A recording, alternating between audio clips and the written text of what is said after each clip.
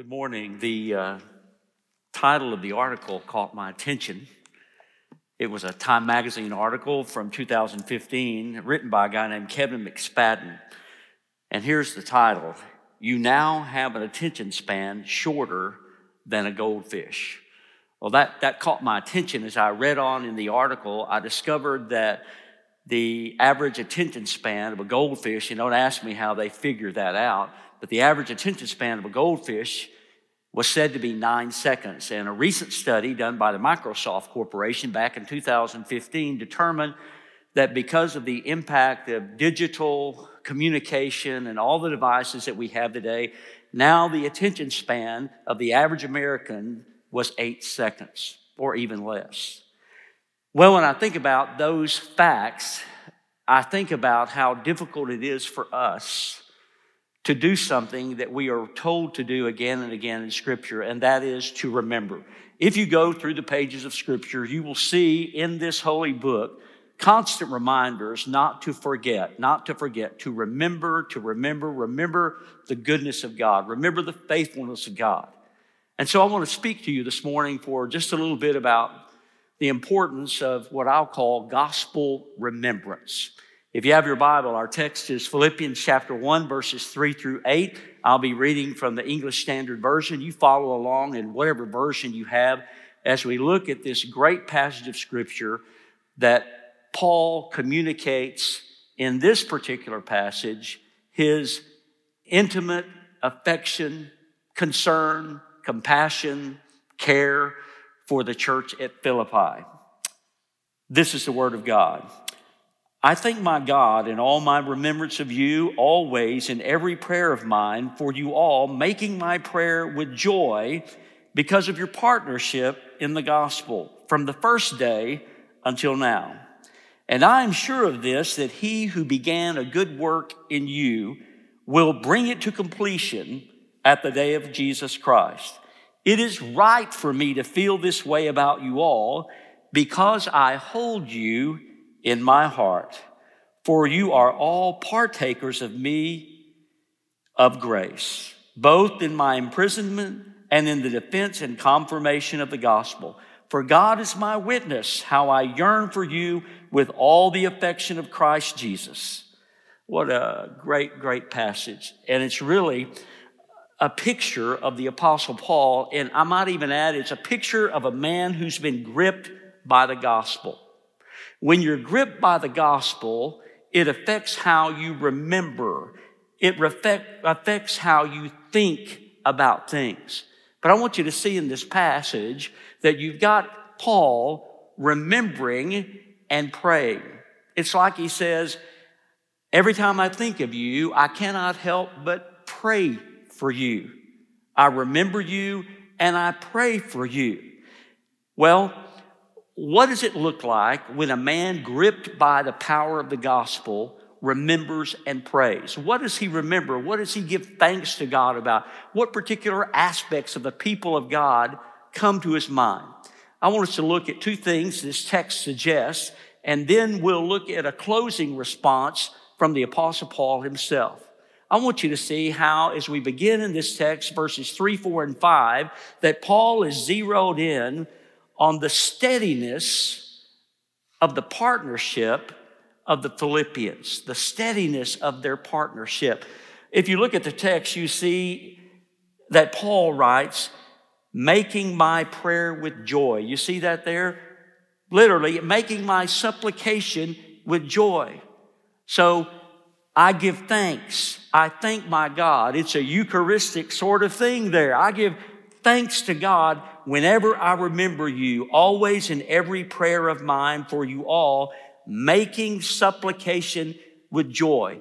And immediately he says, one of the reasons for that joy is because of our partnership. Now, the word used there in the Greek text for partnership is so familiar that we've almost made it an English term. It's koinonia. It means participation.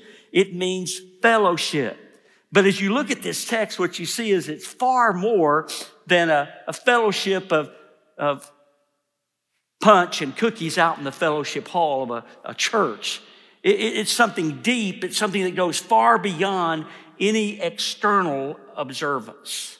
I want you to see in the text that this partnership with Paul and the church at Philippi was both material and personal. If you read in this letter, you know that the church at Philippi sent financial support, sent material support to Paul when he was in prison in Rome. But they did more than that. It was not only material support, it was personal support. They sent that support, they sent that concern wrapped up in the person of a guy named Epaphroditus.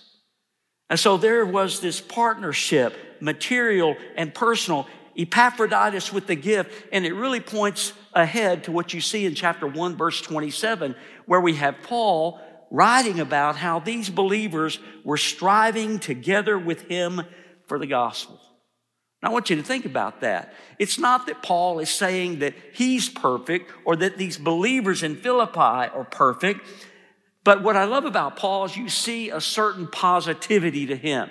And I don't mean a positive thinking that fails to address problems or shortcomings in terms of one's ethics or obedience to the Lord Jesus. I'm talking about a sense of positivity that tries to make the most of a situation for the glory of God. So Paul's not focused on perfection here, but he's focused on being positive.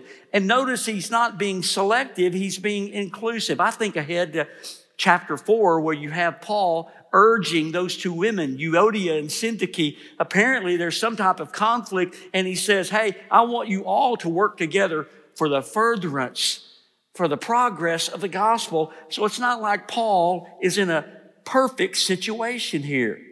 He understands that fellowship is fragile precisely because we're fallen, sinful people. And if you look in any church, in any gathering of people, what do you have? Fallen, sinful people, and that's always a threat to true fellowship. Most of us in this room know the reality. All it takes is a slight fissure, just a little bit of a problem. And if that problem is not handled correctly, if there's some division, if there's some fuss, if there's some disagreement in the local church, quickly, a small gap can become a gaping chasm of controversy that floods the life of the church and affects its fellowship. I love what Paul does here. He's realistic. He knows that by nature, it's difficult for us to work together and to do anything together. Many of you have had that experience, either as a child or as a parent. You're driving down the road and two of the kids are in the back seat and they begin to fuss and they begin to bicker and the parents give instructions and they say, look, you need to stop that. And the next thing the parents hear is that the children have made this imaginary line. They've drawn this imaginary line down the middle of the back seat. And neither one is allowed to cross it. And of course, both cross the line. More fighting and bickering ensues. And the car has to be pulled over to the side of the road because you can't make progress, even in a car, when people are in the back seat fighting. I think that's a picture of too many of our churches today. Sidetracked by secondary and even tertiary issues. We're fussing and bickering and drawing lines where the Bible has not drawn them. But would you look at Paul? He's focused on the active cooperation of these believers. And not only their active cooperation, but look at it. He says, I like the way that you've stuck with me. Your partnership in the gospel from the first day until now. Cooperation, duration. There's something beautiful about a plodding consistency in the life of a believer, joining hands and hearts together with other believers to walk forward in gospel ministry.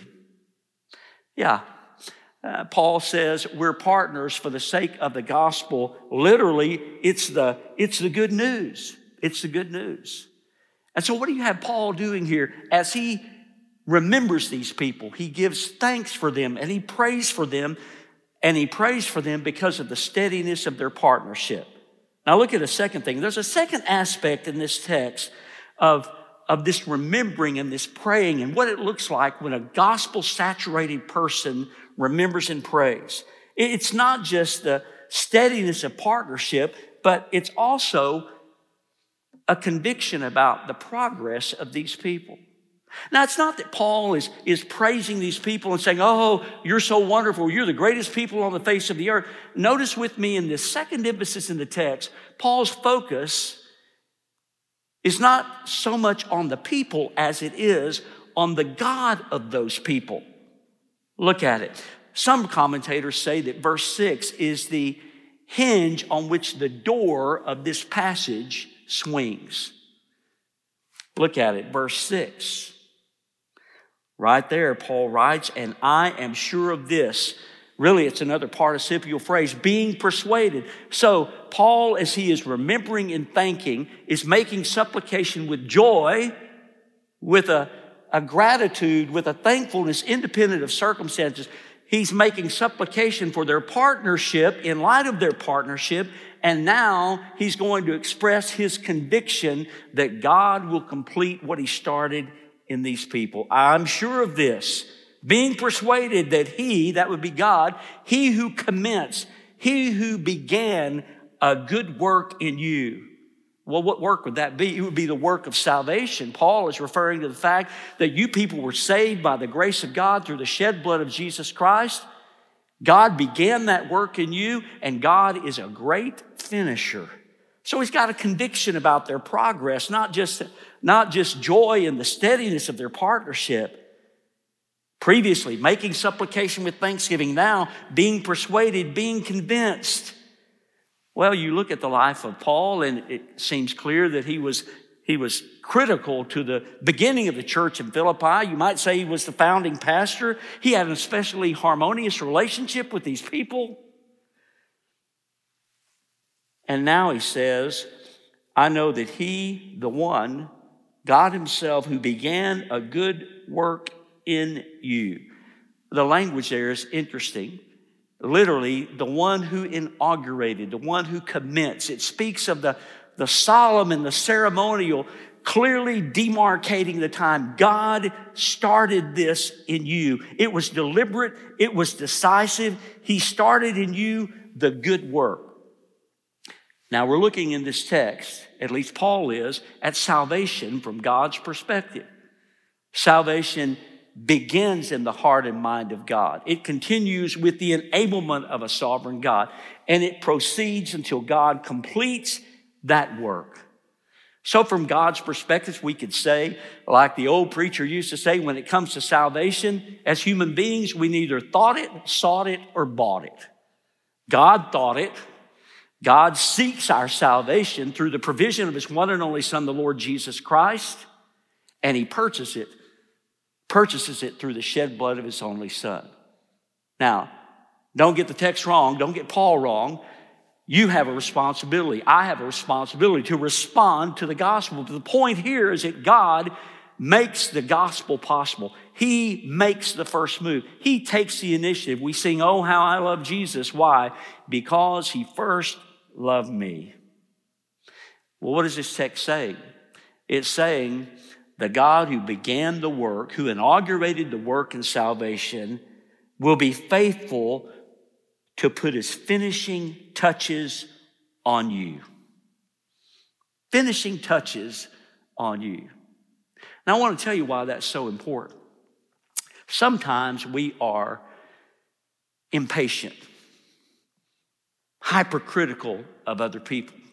We forget that they are works in progress, that they are under construction, we might say, that God has begun a work in them and he's going to keep on working in them, but he hasn't finished putting his final touches on them.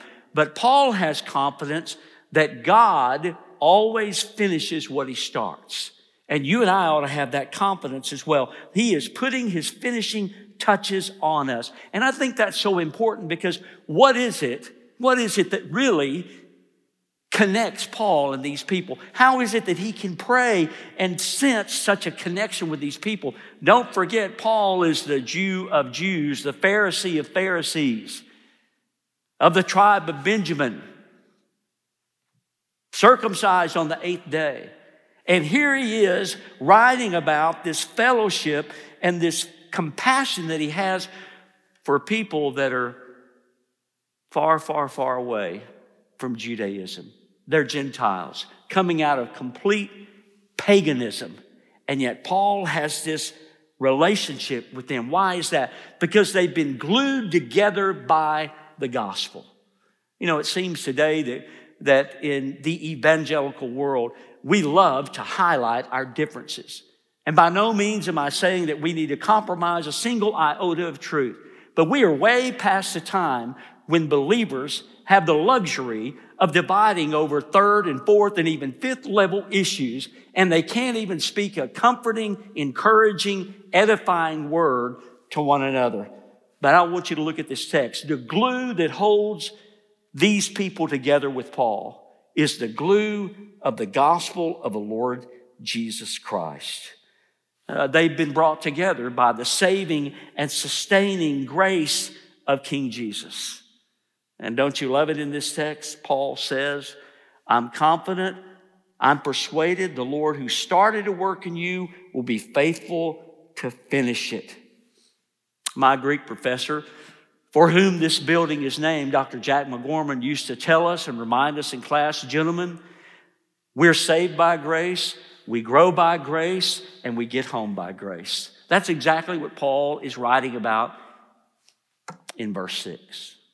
But there's one other thing in this passage I want you to see.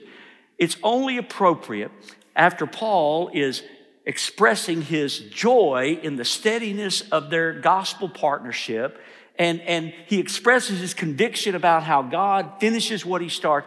It's only appropriate that he ends with what I might call a beautiful assertion or a confession of his feeling for these people. Look at it again. It's right for me to feel this way about you. Then look at that statement, because I hold you in my heart.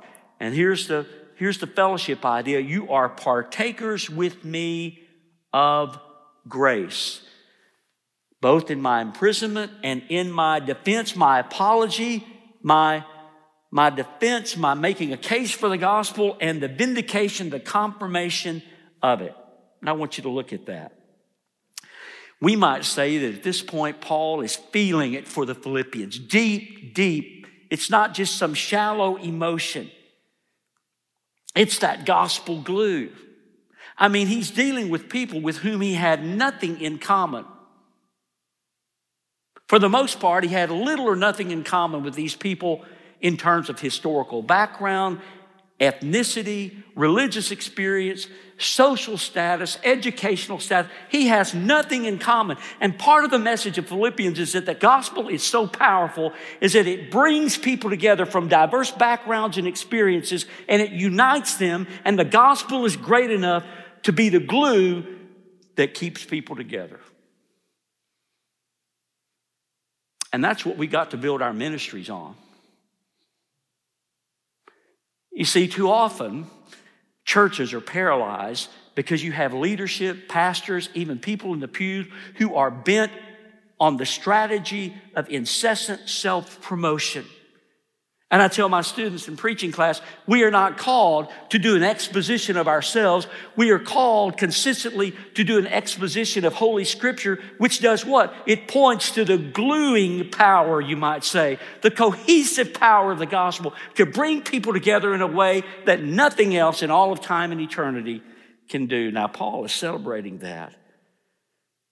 He's celebrating that. We may not have anything else in common, but if we know Christ, we have in common the most important thing. And it's powerful enough to keep us together.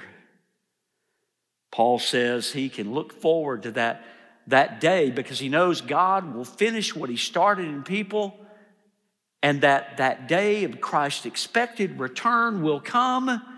People are delivered from the wrath of God. They enjoy the eternal presence of God. Why? It's all of grace from start to finish. And so look at Paul's confession here. He's feeling it for these people. It's only appropriate. It's right. It's right for me to feel this way. You think about the beginnings of the church in Philippi, the seller of purple, Lydia in Acts 16:14, the Philippian jailer. Humanly, they have little or nothing in common with Paul except they're sinners in need of a Savior. And here's Paul in prison, Jew of Jews, and yet he feels this connection. He feels this connection. So much so that he invokes God as his witness. You see it there? As God is my witness, I keep on longing for you with all the affection of the Lord Jesus. You know, I discourage my students in class from saying or quoting Greek words in the pulpit for the most part. But I want to break that mold this morning because the word is so expressive. Paul says, I yearn with you with all of the splachnoi. Isn't that a great word? It means from the gut, from the bowels. In ancient times, the seat of emotion and feeling was seen as the guts, the bowels. And it's fascinating to me that same term, a form of it, is used. When the Gospels recorded Jesus looking on the people, they were like sheep without a shepherd. And Jesus has, same concept, compassion on them. You see, when you're captured and gripped by the gospel, it not only changes your relationship with God vertically, but it changes your relationship horizontally because Jesus brings you to himself and then he brings you into healthy connection with other people. And because of the gospel, you're glued together with other people. So much so that Paul can say to these Gentiles, hey, I hold you in my heart. I yearn with you. I have gospel guts for you. I'm committed to you because together we're committed to Christ and to the expansion of the gospel. And that's the beauty and the power of gospel remembrance. So maybe you're here this morning, you're thinking, I appreciate that. Thank you for explaining this text to us. But maybe you're really thinking, so what? What does that mean to me today? How does that plug into my life as a seminary student, as a professor, as a believer serving in the local church? I think I'd sum it up like this. Here's a passage that is pretty much screaming out at us saying, because the gospel is the source of meaningful partnership and progress, then we need to cultivate a culture of gospel remembrance.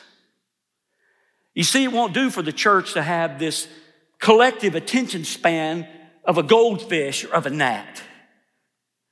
We need gospel remembrance like the Apostle Paul. Well, what does that look like? What does that look like? Well, I think on the one hand, we have this gospel remembrance when we prioritize prayer. So I want to say to you and remind myself that we should never, never, ever minimize the strategic role of prayer. Notice the whole context of this account. Paul is praying. He's interceding for these people. I love what Elizabeth Elliot wrote about intercessory prayer. She says, intercession is the hardest work in the world. It's the giving of oneself, time, strength, energy, and attention to the needs of others in a way that no one but God sees, no one but God will do anything about, and no one but God will ever reward you for. That's an important reminder. But what do you find Paul doing? What is Paul doing? He's not avoiding controversy and difficulty when he needs to address it. He does that not only in Philippi, he does it with the church in with the Corinthian church. He does it with the Galatian churches. So Paul's not avoiding, he's not neglecting his responsibility, but the overarching focus in his ministry is that of coming alongside of people, interceding before the throne of grace for them. So if we're going to have a gospel remembering culture, there's going to have to be prayer. And then next, you need to always see yourself and others as works in progress. And can I just say that it's important in your stewardship and my stewardship of communication to model what Paul does here. It's so easy to become negative. Years ago, in the late 60s, early 70s, there was a vice president of the United States who ended up having to resign from office because of corruption. His name was Spiro T. Agnew. Few remember anything about him except for this one thing. He had an ongoing clash with the press in his day. And he thought the press was entirely too negative. And he would speak of them like this. He says, in the press, we have these reporters, and they are little more than nattering nabobs of negativity. Now, nattering nabobs of negativity. You're not going to hear that a lot, but I was reminded when I read that article, when I thought back to that comment that Agnew made, that's what you have, unfortunately, too often in the church of today. We have nattering nabobs of negativity, talking in such a way that they're uninformed, they don't know, they don't take the time to get to know the people that they're speaking about and criticizing, and the result is relational chaos. Well, another way to apply this text today is to recognize that you tend to remember what you relish. One author says we praise what we prize. We're more likely not to forget something if it's precious to us. And so I would ask you this morning, you know what brought forth joy and delight in the life of the Apostle Paul. Man, it was the growth of these people and their consistency, their steadiness. It was the knowledge that God had not finished working in them. That brought him joy. That brought him delight. What is it that brings forth your joy and your delight? Well, it ought to be the gospel that saves us and grounds us and glues us together. In the end, the creeping paralysis of constant forgetfulness and continual self-promotion is a cancer in the church. And the only way we combat it is with a fresh round of gospel remembrance. I thank my God whenever I remember you.